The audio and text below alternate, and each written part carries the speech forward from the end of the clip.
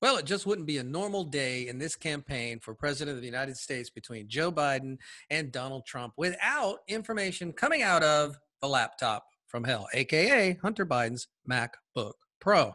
This from the National Pulse. Apparently, there was a tweet from Jonathan Martin from the New York Times where he was saying that Bill Clinton hangs tougher sentencing provisions from the 94 crime bill on Joe Biden. You see, this was passed during Bill Clinton's presidency, and it's even called the Clinton crime bill, but Joe Biden was the one who put forward the legislation and has been taking a lot of flack for it. So in an email exchange between Hunter Biden's business partner, Eric Schwerin, if I'm saying that right, and deputy counsel to then Vice President Joe Biden, Alexander Mackler, sorry, Hunter Biden emails them less than an hour after the tweet that what an asshole and God, he looks like shit, talking about Bill Clinton.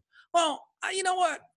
I think Hunter Biden may have something on that. But this story, this is the story we expect from Hunter Biden's laptop from hell. And be honest with you, the story doesn't really say it came from Hunter Biden's laptop, but it is a big story, if true. It's alleged.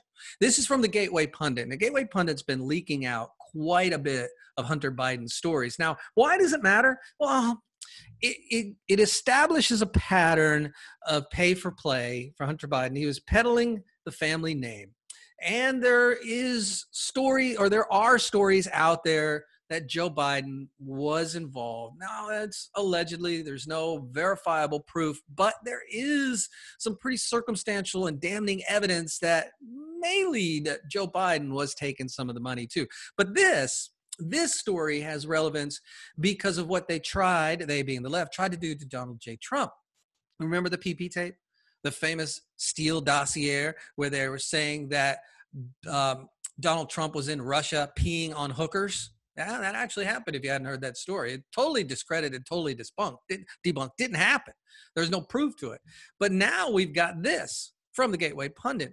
Breaking exclusive. Hunter Biden's Russian blackmail photos uncovered. Hunter with Russians in Hollywood. This was released by Joe Hoff of the Gateway Pundit, October 7th, 2020. For years, we heard the left claim Russia was holding blackmail information on Donald Trump. And we have. The left even suggested that there was a Russian PP tape, as I mentioned earlier, and it was all a complete lie. It was all made up.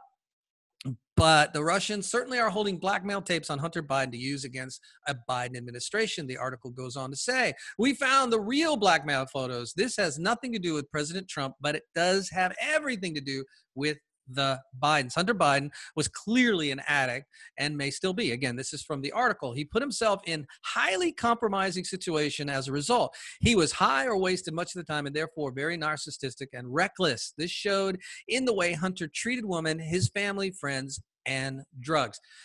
What the Gateway Pundit goes on to show you are pictures of Hunter Biden in compromising positions with women. There's one picture where it looks like it's an orgy. There's also a picture where they've uncovered a tattoo on a young lady that allegedly, and I tried to verify this and I couldn't, is a tattoo that signifies sex traffic slaves.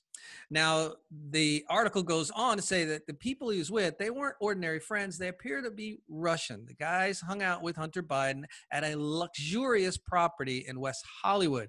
The problem with this vacation, this is from the article, was that multiple compromising pictures were taken of him, Biden, by some of these friends, quote unquote, and the acts were captured on the CCTV cameras. One such picture shows Hunter in what appears to be an orgy, and others he models naked. So if this is true, and they show a passport of allegedly one of the young ladies that were there. If this is true, Hunter Biden was cavorting around with some Russian nationals in Beverly Hills in a very swanky place, doing all kind of nefarious things that you see in movies you shouldn't be seeing.